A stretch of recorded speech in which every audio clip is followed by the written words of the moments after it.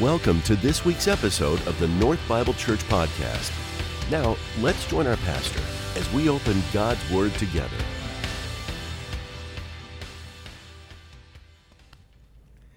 Well, good morning, everyone. Nice to see you. At my age, it's nice to be seen, right? Yeah, thank you. So my standard line, Jay's your lead pastor because he's not a senior yet.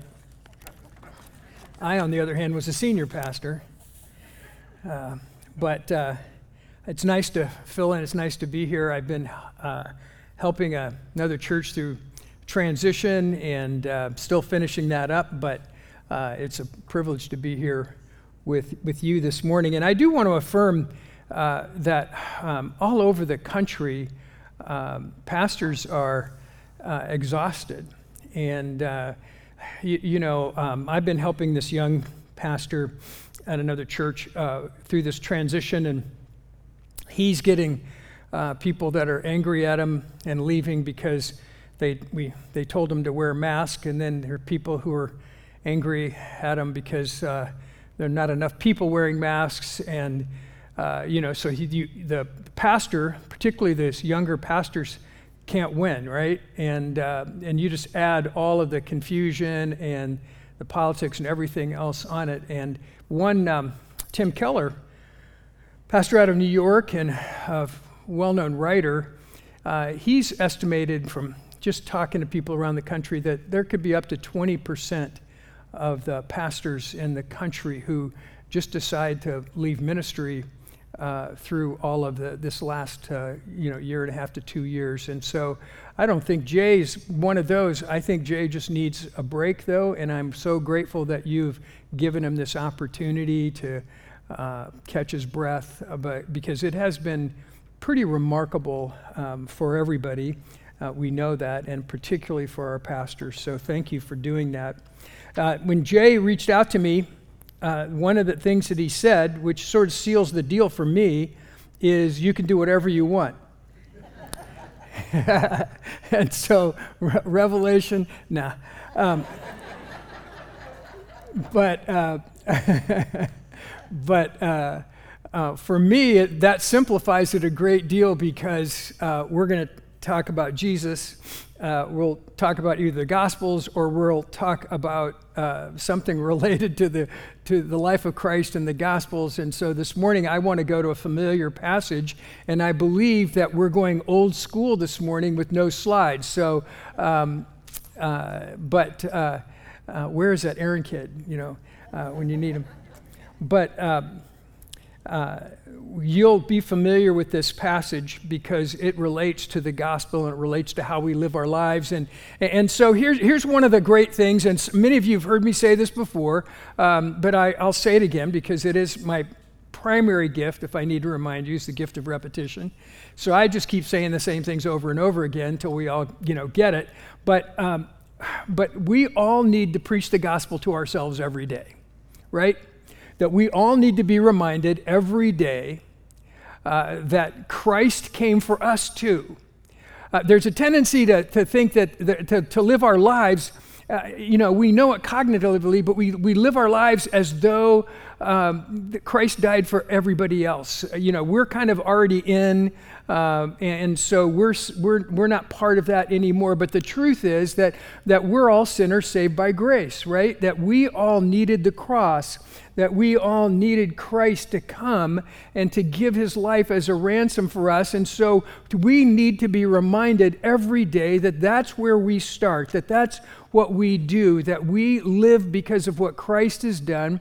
We live because of who Christ is in our lives, and our lives are built around the truth that Jesus Christ is the Son of God, that he came, that he showed us how to live, that he died on a cross for us, that he rose again, and we have life because of Jesus. And we need to be reminded of that every single day, because we live our lives out of love and gratitude for Jesus, who loved us and gave himself up for us. And so as we look at that, we get to this really interesting place in the scripture where Jesus is telling his disciples and his followers that it's time for him to ascend into heaven. It's time for him to go. He's been through the cross. We've had the resurrection. He's been with them. He's eaten with them. He's lived with them. And now it's time for him to ascend into heaven. And they ask him the question. They are amazing because they keep asking the same question. Now Jesus is about to ascend to heaven, and they ask him the same question they've been asking him for several years. Okay, is it now the time that you're going to establish your kingdom? Is now the time that you're going to put Israel back in its proper place to sort of lead the world, to be the only superpower on the face of the earth, and we're going to be your lieutenants and your generals and all of that? Is it time now for us to do that? And so we get to this place in the book of Acts, and it says, so when they had come together, they asked Jesus, Lord, will you at this time restore the kingdom of Israel? And he said to them, it's not for you to know times or seasons that the Father has fixed by his own authority. Let me just stop for a second. Let me just stop right there for a quick second, because this is really important to me. Now, I hope it'll be important to you, but it's really important to me because this is what Jesus says. It's not up to me to pick the times. The Father establishes the times. And I have to be reminded of this truth all the time because I want to fix the times, right? I pray, and my expectation, my hope is, okay, now. I'm praying now because I want this now. I want you to do this now, Lord. My timing is right now. Fix this, change this. Whatever it is that I want you to do, I expect it to be done now. And God is reminding us that it's always about his timing in the world and the time that he has fixed for the prophecies to be fulfilled, for his return to the earth, all of those things. And we need to be reminded on a regular basis that, and I hate to be the one to break it to you, but it's not your timing or my timing, it's the Father's timing. That's how he works. And so Jesus starts with that it's not for you to know the times or the seasons that the Father has fixed by his own authority. But then he says this, and this is really important for us this morning, but you will receive power when the Holy Spirit has come upon you. This is Acts 1, verse 8. But you will receive power when the Holy Spirit has come upon you, and you will be my witnesses in Jerusalem and in all Judea and Samaria and to the end of the earth. That's his solution. That's what we're going to do. We're not going to just sit by idly and wait for him to come back. We're not going to just sit back and wait for him to establish that kingdom. But he said, you have a job to do. I'm giving you a calling. I'm giving you a task. Here's what I want you to do. But I'm not going to send you out by yourself. You're going to receive power. You're going to have the power to do this. I'm going to fill you with my Spirit. And when you speak, it will be my words coming out of your mouth. And I'm going to empower you to fulfill this command. I'm going to empower you to fulfill this calling. And he said, you are going to be my witnesses. You're going to take what you've seen, you're going to take what you've experienced, and you're going to take it out into the world. And he explains to us what the world looks like. He says, first, Jerusalem. So they're in Jerusalem, right? That's where most of this is taking place. He says, it's right here in your own home. That's where it starts, right where you live. If you want to be my witness, it begins right where you are. So it starts in Jerusalem, and then he says, and then Judea. And Judea is the country they lived in. Prior to that, at one point, Israel, the nation of Israel, had been split in two. Israel to the north and Judah to the south, and Jerusalem was in Judah. And so he says, first in Jerusalem, then in Judah, and then in Samaria. And if they were listening to that, they were aghast. That was outrageous because Jews would never go to Samaria. That's a place that you would never go. If you needed to get to the other side of Samaria, you would walk an extra 3 days around Samaria so that you wouldn't have to step foot in there, because they believed that just stepping foot in Samaria would make you unclean.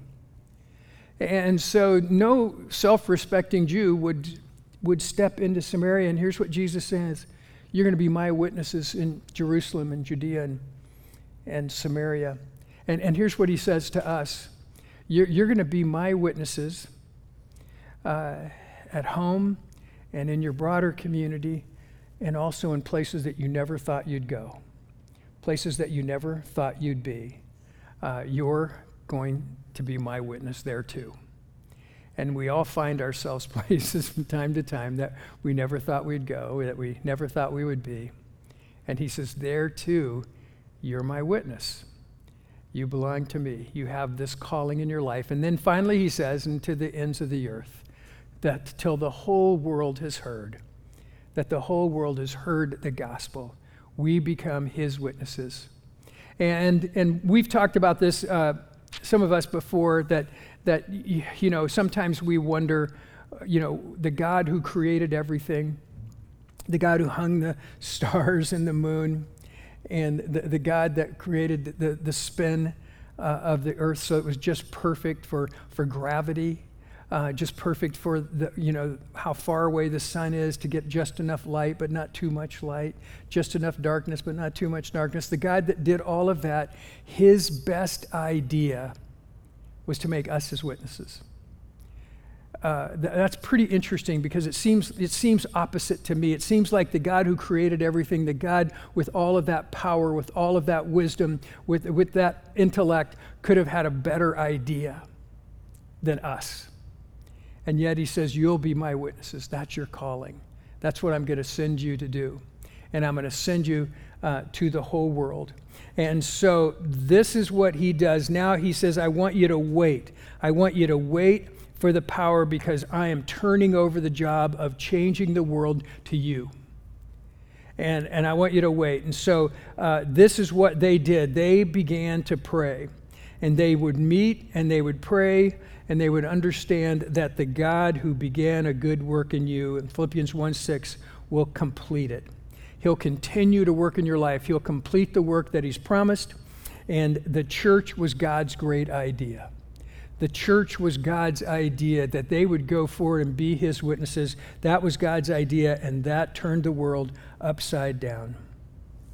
Now, we get to the beginning. We know that right after this, they pray, the Holy Spirit comes, they go out, there's a great commotion because it's not a Passover, it's Pentecost, and so there are feasts going on all over Jerusalem. Jerusalem would usually swell to about 4 times its normal size during feast time, so there's a huge group of people that have come from all over the place. So we have different languages spoken, we have different currencies that are being used, we have all of these things going on.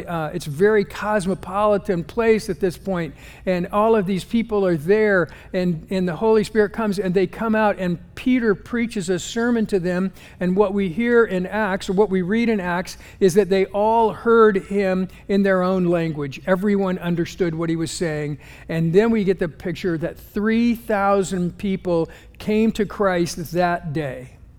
3,000 people responded to the message of the gospel from Peter that day and gave their lives to Jesus. And the church is birthed. That's it. It's pretty powerful. In fact, if you just look at if you just look at it, he said, repent and be baptized. They baptized 3,000 people. It's a pretty powerful moment.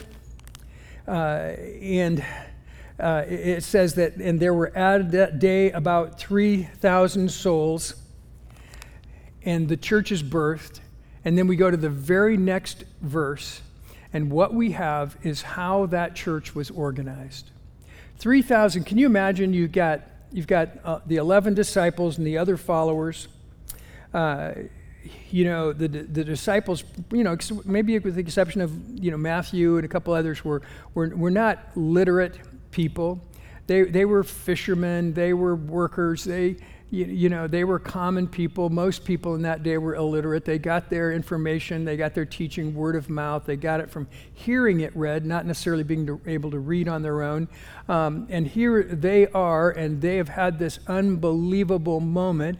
There's not an MBA in the whole group. There's nobody with any particular organizational training. And now they have 3,000 people that have come to Christ that they need to do something with. In verse 41 in Acts 2. Verse 41 talks about 3,000 people coming. Verse 42 says this, and they were continually devoted. All of these people, the 3,000 people that have just met Christ plus his followers, it said they were continually devoted. They were devoted to the apostles' teaching, to fellowship, to the breaking of bread, and the prayers. So they organized all of these people. The first church was organized around 4 principles, 4 simple principles. It wasn't that complicated. Anybody could memorize these 4 principles. Anybody could get this. The 4 things that they organized their lives around were the apostles' teaching, the fellowship, the breaking of bread, and the prayers. And some scholars want to put it in 2 pairs, that they put the apostles' teaching, fellowship in one, the breaking bread and prayers the other. But I think they all 4 matter to us, and so I keep them separate. So let's just talk about the first one real quick. That they would meet as a large group, and the church kept growing every day. But they would meet typically under Solomon's portico, which was on the east side of Jerusalem, and they would meet there for the apostles' teaching. And they would all gather, and they would be taught, and they would be told the stories of Jesus, right? I mean, they didn't have an Old Testament and New Testament. They didn't have the Bible that we have. They had the stories of Jesus, and maybe some of them were able to connect the Old Testament to what they had experienced with Jesus. But by and large, they're getting the stories of Jesus. They're being told about the healings of Christ. They're being told about the message of Christ. They're being told about the wisdom of Christ, all of the things that they learned and they were taught, and they're sharing those with these people. And the people were continually devoted. Their lives were organized around hearing the apostles' teaching, hearing the Word of God, hearing what God had given them. That's what their lives were organized around, the apostles' teaching. They didn't slough it off. They didn't, decide, I don't think, not today. But they were continually devoted to that. Now, here's a question for us. That maybe that we consider a little bit this morning is what in my life am I continually devoted to? What in my life am I continually devoted to? If somebody were to look at my calendar, if somebody were just follow me around for a few days, what would they see that my life is continually devoted to?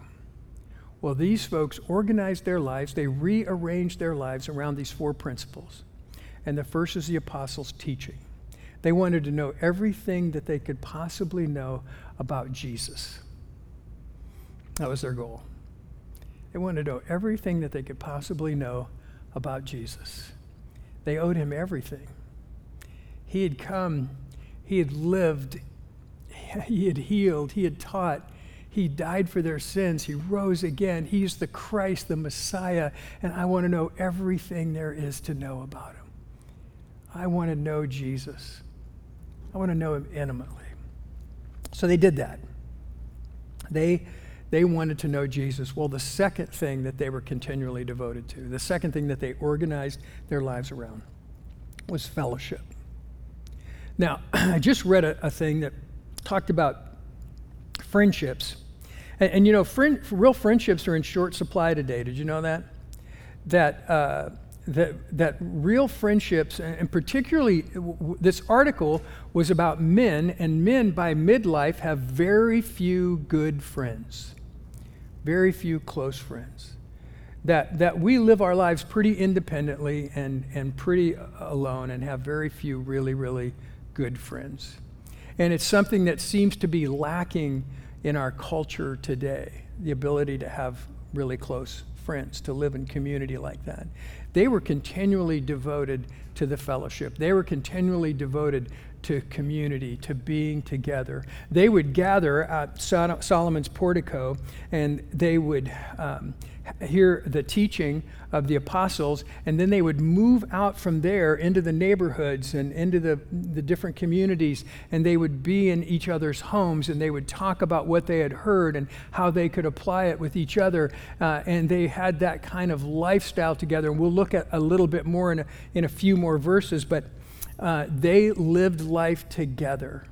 They lived life in community. There's another old saying that people grow faster in circles than they do in rows, right? You know that, right? that we need to be in circles together. We need to be talking about, what does Christ mean in my life, and what does that mean in my life during the week? What does that mean in my life, Monday through Saturday, not just on Sundays? How do I live this out, and how do we do it together, and how can we help each other grow? How can we help each other follow Jesus more closely? And we were made to live in community. That's what God designed for us, and they were continually devoted to living that kind of life, and it paid off significantly. Well, the third thing they were continually devoted to, which I find fascinating, is the breaking of bread. They were continually devoted to the breaking of bread. And here's how I see this. They lived a life with some urgency. They were constantly reminding themselves that Christ was coming back. They were constantly reminding themselves not only was Christ coming back, but what Christ had done on the cross. They were being reminded all of the time as they shared in the Lord's Supper together, as they shared as we do, although I think it's sort of fun to imagine what the first century Christians would have thought of our communion today, because theirs would have been slightly different. They would have had it in a home. They would have had it around the table as part of a meal, that they would have celebrated the Lord's Supper together. That's how they did it. And when they came together in fellowship and shared the Lord's Supper together, they called that a love feast. That's what it was. We're coming together in the name of Jesus. We're coming together in love for one another and love for Christ. And we're sharing, and we're being reminded of how incredibly loved we are. We're being reminded by sharing in the Lord's Supper together that Christ died for us. And if you remember what Jesus taught them, is that this is my body, which is broken for you. Whenever you eat of it, do it in remembrance of me. And then when he took the cup, he said, and the cup is similar. This is the covenant, cup of my new covenant. Whenever you drink of it, do it in remembrance of me. And then he added, and then till I return. And it was a constant reminder for them that Christ would return. In fact, in many homes in the first century there, they would always have an empty place setting to remind them that Jesus was coming back, that we're not done yet. And because of that, they lived with a sense of urgency, because most of them assumed that Christ would come back in their lifetime. The Apostle Paul assumed that Christ would come back in his lifetime. And he lived with that kind of urgency. I need to do everything I possibly can do because Christ could come at any moment. And I want to be prepared, and I want to do everything that he's called me to do. I want to do everything that I'm supposed to do. And it's interesting that somehow over a mere 2,000 years, we sort of lose some of that urgency, don't we? Okay, well, he hasn't come, and he hasn't come, and he hasn't come. Is he going to come? When is he going to come? And we sort of settle into life, and we begin to live life as though he won't come in my lifetime. He hasn't come in all those other lifetimes. He probably won't come in my lifetime, and I'm just going to live my life. But you see, when they shared in the Lord's Supper together, part of what that did for them was remind them that Jesus said he was coming back, and that there was some urgency in their life because of who Christ was. There was an urgency in their life because he said, he reminded them, and I want you to be reminded constantly that I am coming back. I am coming back for my church. I'm coming back for my people. Don't ever forget, don't ever lose sight of that I will be back. And here's the hot tip this morning: he will be back. That's still true. All of these years later, that's still true. And every time we share in the Lord's Supper, we're reminded that he's coming back. So they were continually devoted. Think about this. They organized their lives around the apostles' teaching, the fellowship, the living in community, the breaking of bread, and then the last thing was the prayers. They prayed. They learned how to pray together. This was a new church, so they weren't exactly sure how to pray. And so I'm quite confident that they used the Old Testament. They used the book of Psalms. They used other places to remind them how to pray, to remind them what that was like. And then they built their prayers from there. But they learned together to pray. And we learn to pray in community, don't we? When I was a little kid, in the particular church that I grew up in, my idea was to pray was, some guy would stand up and he would suddenly speak in King James language, and we would, trying to figure out what he's saying, but it was this big bellowing voice in the King James language, and I just thought I could never do that. That's not happening in my lifetime, and so I didn't think a lot about praying until I got older. And people began to talk about praying as talking to God, praying as relationship with God and conversing with God and building that intimacy with the Lord and talking to Jesus and all that. And I began to learn to pray, but people had to help me. People had to teach me, and they taught each other how to pray. But here's the secret of it. They were continually devoted to it. They never stopped. And they learned to pray together. And I know that some of you don't like to pray out loud because it's intimidating, or you might feel like you might say the wrong thing. But if you're talking to a really good friend, do you really worry about saying the wrong thing? Do you really worry about using the right kind of language, the right words? I mean, do you really worry about those things, or you just have a conversation with them? And God invites us into his conversation. He invites us into this relationship where we can have a conversation with him, that we can speak to him, and we don't have to have exactly the right words because he knows our heart. We don't have to say it in a right way. It doesn't have to be in a certain posture or anything. Some people like to raise their hands. Some people like to kneel. Some people like to sit. Some people are prayer walkers. There's a million ways to do it. But are we continually devoted to talking to the Jesus? Are we continually devoted to talking to the Lord? Is that part of our lives? Have we arranged our lives around what's most important? That's maybe the big question this morning, isn't it? And I think often we need to be reminded, because there's so many things that just sort of pull our lives and distract us and call us away, and we are not, we lose focus on what really matters. And we think about things like discipleship, and we make it so complicated, don't we? That we have to have a certain kind of Bible study, and it's got to be taught in a certain sort of way, and there's a certain amount of homework that has to go into it, and there's certain ways that we do it, and we build all these things up until Bible study, discipleship, whatever you want to call it, seems so complicated and so difficult that we just sort of give up on it, or we sort of think, I'm going to pass on it now and do something later. But these people continually devoted their lives to following Jesus, and they built it around the apostles' teaching, the fellowship, the breaking of bread, and the prayer. And I think any of us can build those elements into our lives. We can do that. That is not so complicated that we can't do it. It's not so big that we can't get our arms around it, but we can work at that. We can work at that truth.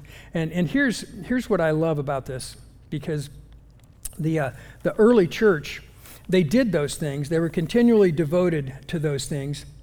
And then what's really interesting, it says in verse 43 of Acts 2, and awe came upon every soul, and many wonders and signs were being done through the apostles. So there's still miracles. There's still wild things going on. It's still just this incredible moment in history, the history of the church. But it says then in verse 44, and all who believed were together. They were together and had all things in common. And they were selling their possessions and belongings and distributing the proceeds to all as any had need. Now here's what I want you to understand, because we're not taking another offering or anything right now. I know some of you are, but this is what happened. Is that they were continually devoted to the apostles' teaching, the fellowship, the breaking of bread, and the prayers. They began to look at, how do I respond to what's going on in my life? What do I do with this gift that I've been given? And they're so grateful. They're so grateful for what God has done in their lives that gratitude always looks for an expression. Gratitude always looks for a way to express itself.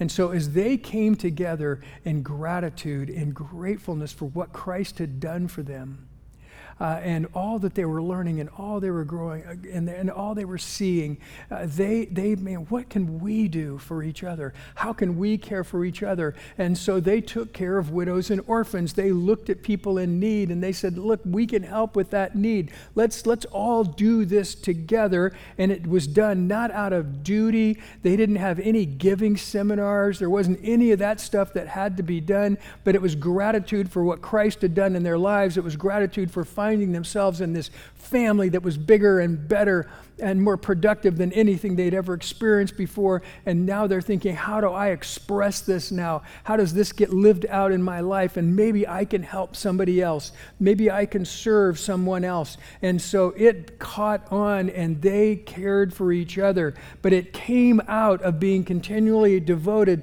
to those 4 principles that came out of their life and their gratitude for who Jesus was. It didn't come from anybody telling them that that's what they had to do. It didn't come from anybody making them do it. It came out of a heart of gratitude for Jesus. And we do our best giving and we do our best serving when we do it with grateful hearts, right? I know you agree with me. But that's what we do. And it came out of a grateful heart. And so all who believed were together, and they shared all things in common, and they were selling their possessions and belongings and distributing the proceeds to all as any had need. That's what they knew how to do. That fit their culture. That fit the needs around them. And verse 46 says, and day by day, attending the temple together and breaking bread in their homes, they received their food with glad and generous hearts, praising God and having favor with all the people. That they kept meeting together. They kept breaking bread together. They shared meals together. They shared the Lord's Supper together. They shared their homes together. They did all of that with grateful hearts, praising God. And do you know what happened? People all around them began to see this community, this brand new community of people built around Jesus Christ, who loved each other, who cared for each other, who were living out what they were learning about Jesus in real time in their community. And people looked at that and said, man, how do I get in? How do I get to be part of what's going on with these people? And the last verse, the last half of that verse in 47 says, and the Lord added to their number day by day those who were being saved. Wow. The Lord added to their number day by day those who were being saved. And the church exploded. And again, you know, there wasn't any programs, there weren't any programs developed to teach them how to do this. It came by following those 4 principles. It came by doing life together. It came by sharing, okay, here's what we're learning about Jesus. Here's what we're learning about his time. Now, how do we live this out every day in our lives? What does that look like in our community? What's that look like among us? And let's do that and see what happens. And the result was that people were being added every day. You know what we do, which is so great, right? We make people witness. We tell you, okay, we're going to teach you this, how to say this. We're going to teach you how to introduce yourself to somebody. We're going to teach you how to witness with somebody, and then we're going to send you out, and then we want you to come back and report to us, you know, how that went, and that's kind of what we're going to do next. And that didn't work for them. They did life together. They loved Jesus. They organized their lives around those 4 principles. They lived in community. They lived in fellowship. They cared for each other, and people were coming from all over the place because they wanted to be part of that. And yes, I'm sure they witnessed, and I'm sure they told people the story of Jesus, and I'm sure they told people how they could be saved, but it came because of who they were. It came because of how they were living their lives. And you know, that's what God's called the church to be. He's called us to be a community of followers of Jesus. He's called us to be people who have reorganized our lives around teaching of God's word and community and fellowship. and being reminded to preach the gospel to ourselves every day and to pray, to commit ourselves to prayer. One of my mentors used to say to me, Larry, if prayer wasn't so important, it'd be easy. And isn't that the truth? Prayer's hard. Real prayer it's hard sometimes. We don't always want to pray. We don't always see the benefit of prayer, but we are called into that intimacy with Christ. We're called into that relationship. We're called to talk to him, to converse with him. That's what he's called us to do. That's how he speaks to us so often in our own hearts. And that needs to be a part of this whole process for us. And I know that prayer can be discouraging because we have our timing and we have the things that we think are really important, and if they're important to me, they should be important to God, right? I mean, it just makes sense to me. And yet God says, you know what, I have bigger plans. Here's another one of my favorite pastors says this all the time, that answered prayer is what you would pray for if you knew everything God knew.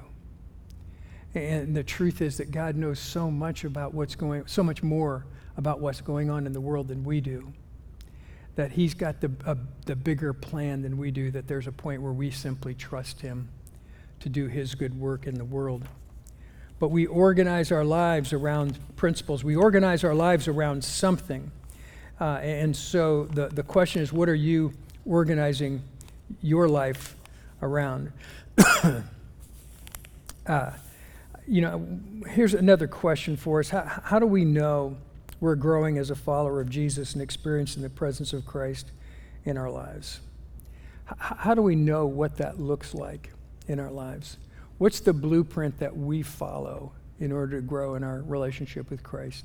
I want to invite you just to consider those 4 principles. That if we begin to organize our lives, our schedules around those 4 things, what will the Lord do with those? You know, my early years, I tried every single time management device known to mankind, right? I did them all, right? I did Time Systems here in Phoenix. I did Franklin Covey. I did you name it. I tried all of those time management systems because somebody had told me that I needed to live a balanced life.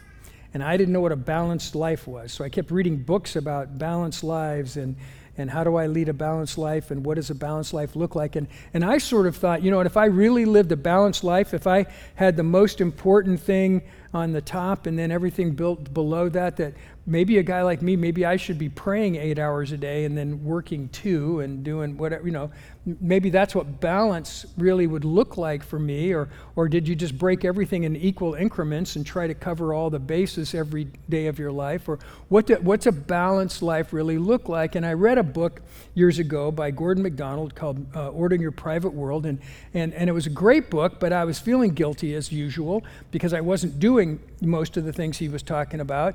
And he gets to this book, and then all of a sudden, toward the end of the book, there's one sentence that saved my life. He said this. He said, I have to admit, I didn't do these things very well when my children were young. And that's all I needed to hear. I had 3 little boys running around screaming at our house. Life was a bit chaotic, and I realized, okay, give yourself a break. Take a deep breath here. Because there are seasons in our lives when there's stillness, there are seasons in our lives when there's chaos, there are seasons in our lives when we're just, constant busyness and action and movement and all of those kinds of things. And all of those things pass and all of those things change. But what does the Lord really want me to be about? And as best I can organize my life around those principles, those key things, that's what I want to do. So I simply want to ask you this morning, out of Acts 2, 42 to 47, is what in your life are you continually devoted to? What's your life been organized around? Ask yourself that question. Be honest with yourself. Wrestle with it. Go someplace far away to yell at me. But deal with it in any way that you want. But deal with it. What's your life organized around? Let's pray. Heavenly Father, thank you for your word this morning. Thank you for the truth of your word. Thank you for how you speak to us so faithfully. And Lord, we ask this morning that Lord, you would use these words to encourage, you'd use these words to challenge. You would speak to us, Lord, by your Spirit. We thank you, Lord. We love you. We commit all of this to you in Jesus' name. Amen. In just a moment, we'll rejoin our pastor for today's closing thoughts. But first, we wanted to thank you for tuning in.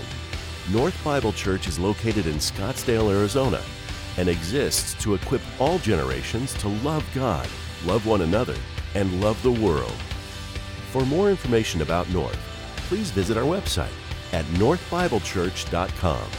Now, some closing thoughts from our pastor.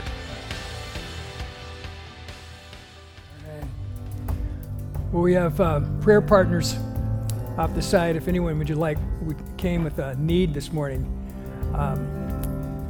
Take advantage of this opportunity to be prayed for. What a gift it is to have people in the body of Christ and the family that pray with you. So take advantage of that. And here's my prayer for us today. Is when I mentioned it, reading that book, Ordering Your Private World, and what he said, and I realized also at the time that I was somebody's son, that I had a heavenly Father, and he could see my chaos. He could also see my effort. He could see my heart, and he loved me in all of those things. And Christ today loves you, whether it's calmness or in chaos in your life, because he's your Father.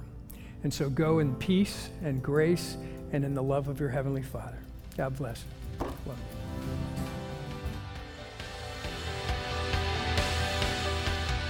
Thank you for joining us for this week's message.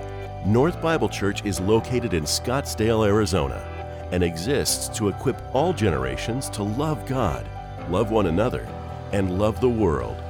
For more information about North, please visit our website at northbiblechurch.com.